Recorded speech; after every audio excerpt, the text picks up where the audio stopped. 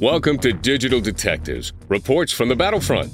We'll discuss computer forensics, electronic discovery, and information security issues and what's really happening in the trenches. Not theory, but practical information that you can use in your law practice. Right here on the Legal Talk Network.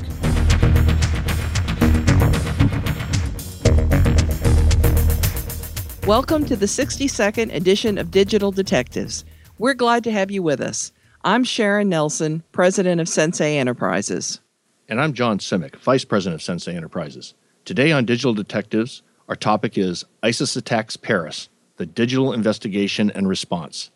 We have no guest today because, well, this is a topic near and dear to our hearts and our expertise. You may for the first time hear us shuffling papers as we work, but like a lot of journalists, what we have been doing is collecting all the information that we could. And today, for those of you, today is actually the 18th of November as we record, and today you have heard a great deal of news. But I want to start back at the beginning because I think a lot of people forgot, just because it happened on Friday and because there was so much going on, they don't have in their minds the chronology of exactly what happened and when it happened on Friday. So let's talk about that a little. It's a setup to the story. The first explosion in Paris occurred outside the Stadium of France near Entrance D about 9:20 p.m. Moments later, a second explosion echoed inside the stadium. French President François Hollande was in the stadium watching the game and was safely evacuated. It was a miracle that he was there. If he had not been there, it might well have been true that the terrorists might have gotten into the stadium and the death toll might have been much higher. But as it was, security prevented any entry. At 9:25, two restaurants were entered, and the masked attackers killed 15 people at the restaurants Le Carillon and Le Petit Cambodge. 10 more people were seriously wounded.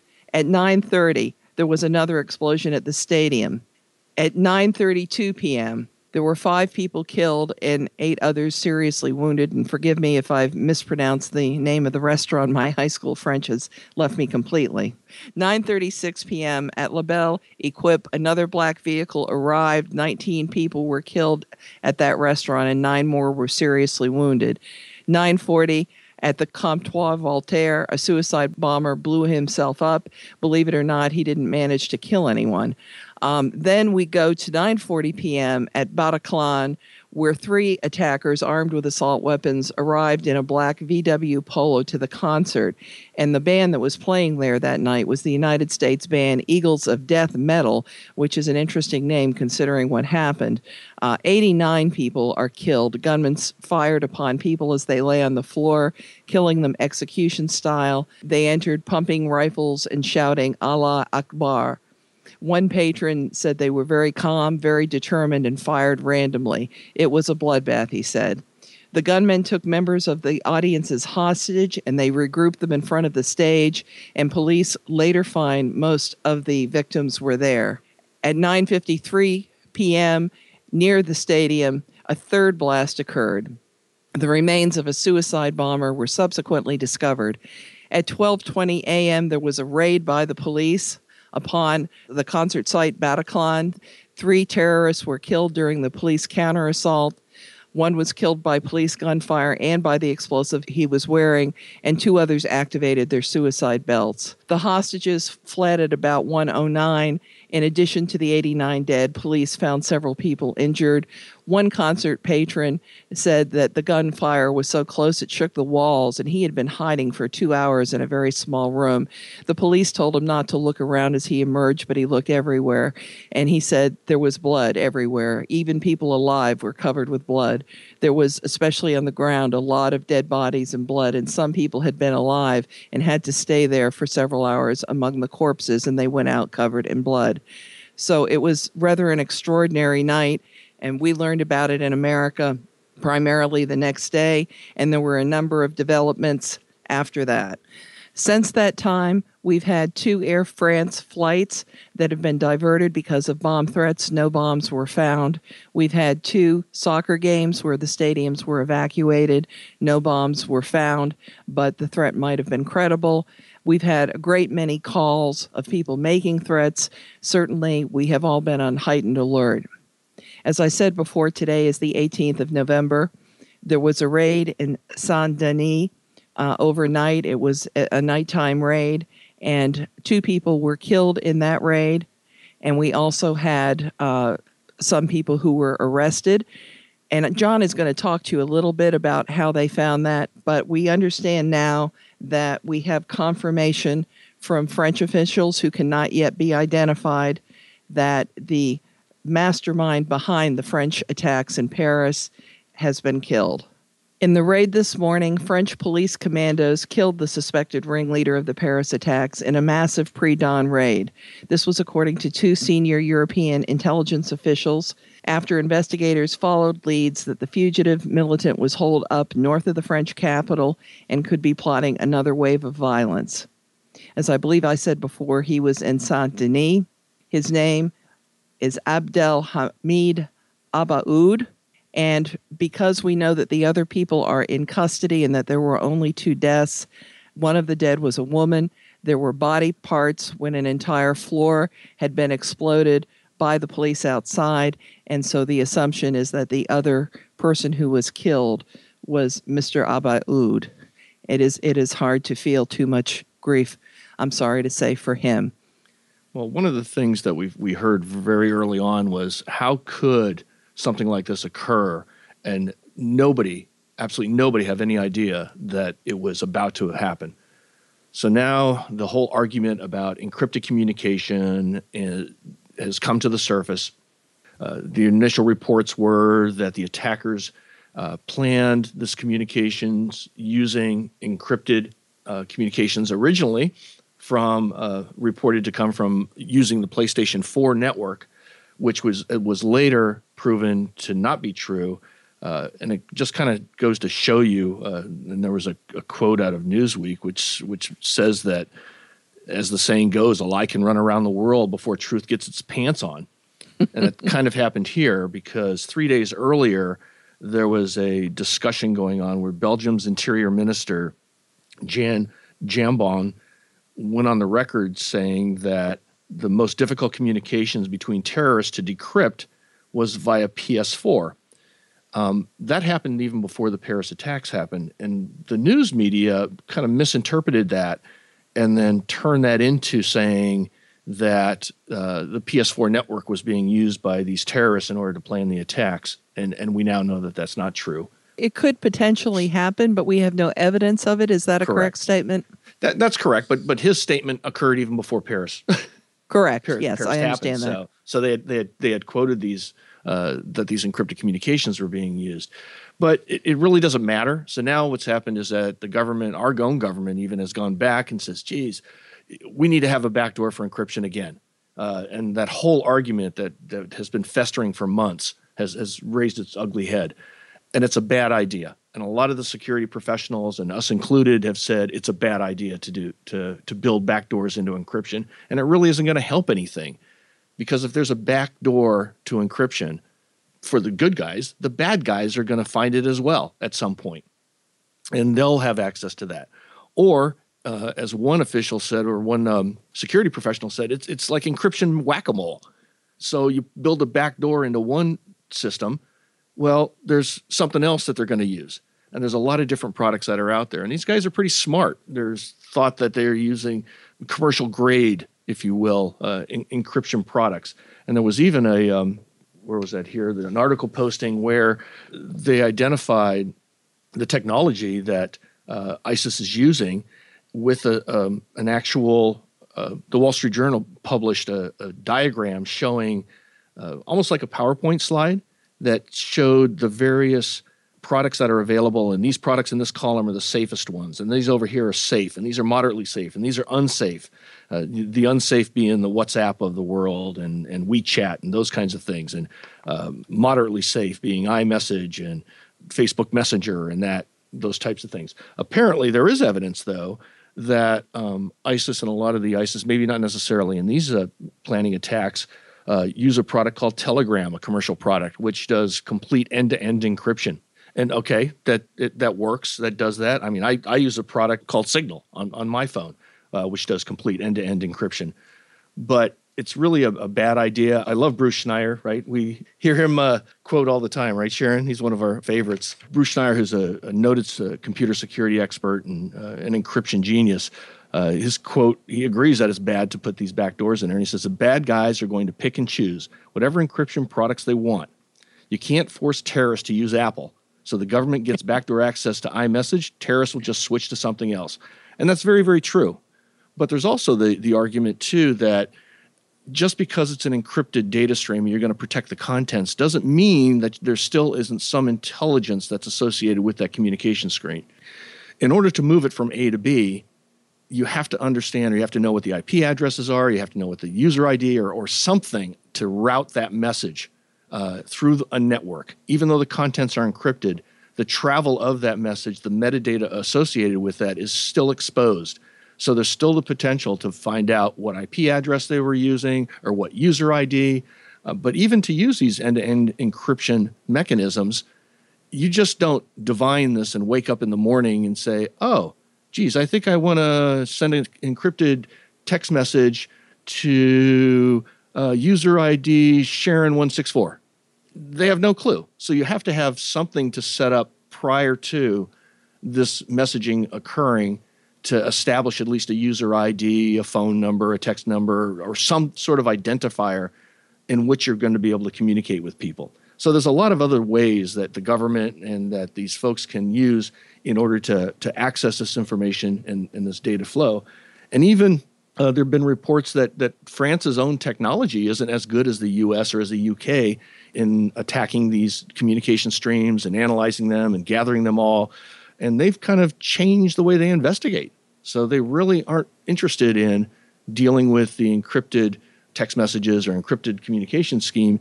They're using real-world informants now. They're much more effective in getting intelligence that way and having people infiltrate different organizations in which to gain access to all these bad guys. It sounds a lot like the Cold War, doesn't it? Yeah, it is. Going back to that kind of black ops. Let me ask you a question, though, John. I understand that at the scene of the Paris attacks in a trash can, they found a cell phone, and I assume that by trolling through the metadata in that phone, that's where they discovered the probable addresses of some of the safe houses. Is that correct? That's one way. That's what some of the theories are. We don't know a lot of the details. If they were able to access well, first off, what a fool to throw a cell phone away, right? Number one. But that also tells us, though, if they're able to analyze the phone, that the phone was not locked down. So potentially no PIN, no swipe, no whatever, that they were able to access it. We know they did have some sort of content, I know, from the phone, because yes, one of the very last messages was something to the effect of "We're ready." So yeah, you're right, though. You would get some sort of data from that phone. But again, they have to be able to access it, so it's not locked down. It's not an encrypted form, like an iPhone kind of thing, which they would not have been able to access. But that's how they did get it. But the whole investigative way as to how they've walked through it, we'll talk a little bit more about that, about the various sources of the electronic evidence that they've discovered as part of this whole attack. And I just think it's fascinating how fast they were able to react and the various pieces to put all these puzzle pieces together to, as you say, to show up at this these addresses and create these raids and gather all this intelligence is just phenomenal. Well, when you think about it, it was over 150 raids in a very short amount of time, plus manning an attack on Syria, and that was very quickly done by the French. Yes. Well, before we move on to our next segment, let's take a quick commercial break. Does your law firm need an investigator for a background check, civil investigation, or other type of investigation? PINow.com is a one-of-a-kind resource for locating investigators anywhere in the U.S. and worldwide. The professionals listed on PI Now understand the legal constraints of an investigation, are up to date on the latest technology, and have extensive experience in many types of investigation, including workers' compensation and surveillance. Find a pre-screened private investigator today. Visit www.pinow.com.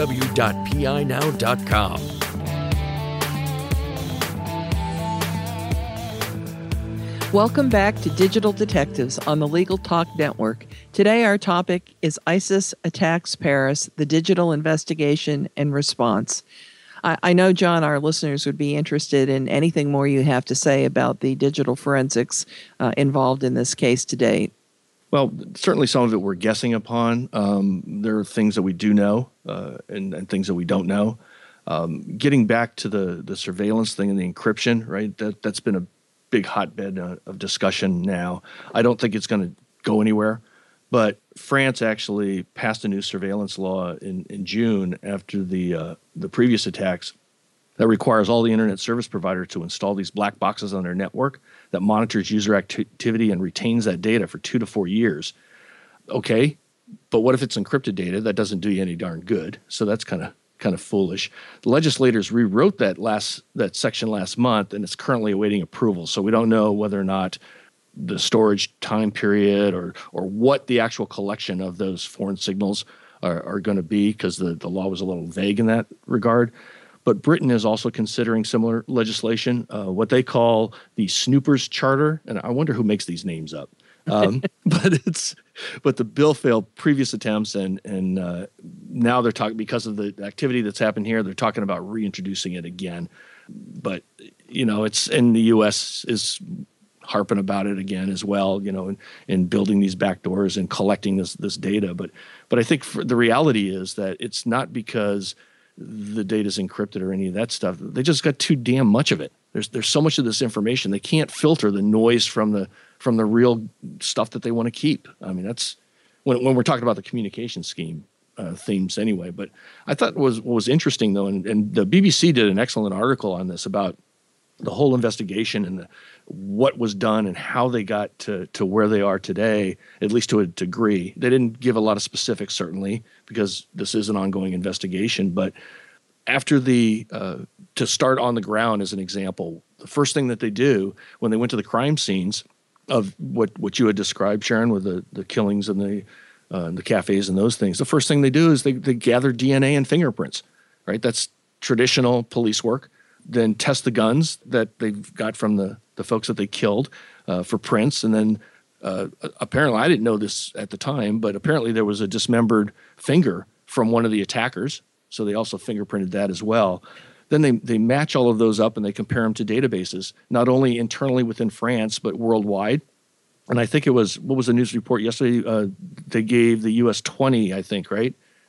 20 sets of fingerprints after this the airplanes that had been threatened. Mm-hmm. So they weren't in the databases there. So they're using traditional means, and that's the DNA evidence and trying to match those up against databases and fingerprints. Then the next step that they did was they just like they did in the Boston bombing events, is they asked the witnesses for any videos that they had. So any witness to the crimes. Because pretty darn much everybody's got a smartphone these days, and they're taking pictures, they're taking video, they're doing all this stuff. And that was, as you recall, that was tremendous help in the Boston bombing, right? The witness videos. And I think they also got, there were, of course, still cameras that were mounted in various buildings, et cetera. Yeah, I was going to say that, yep. They got all of those as well, and using facial recognition technologies with some of that. So the whole CCTV, because a lot of the EU has video everywhere. The UK certainly has a lot of it, but yeah, using the facial recognition to do that. They also have the same thing that we have here in the United States. Probably not as sophisticated as what they have in the United States, but the LPRs, the license plate recognitions, the license plate readers that are gathering and watching all of these things around, so they're able to match those up against rental cars or suspected vehicles or any of that stuff.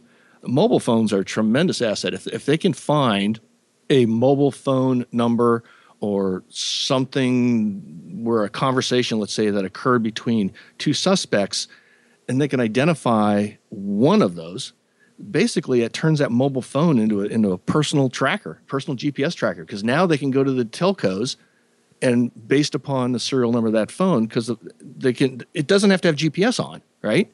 Because the mobile phone has to connect to the cellular network.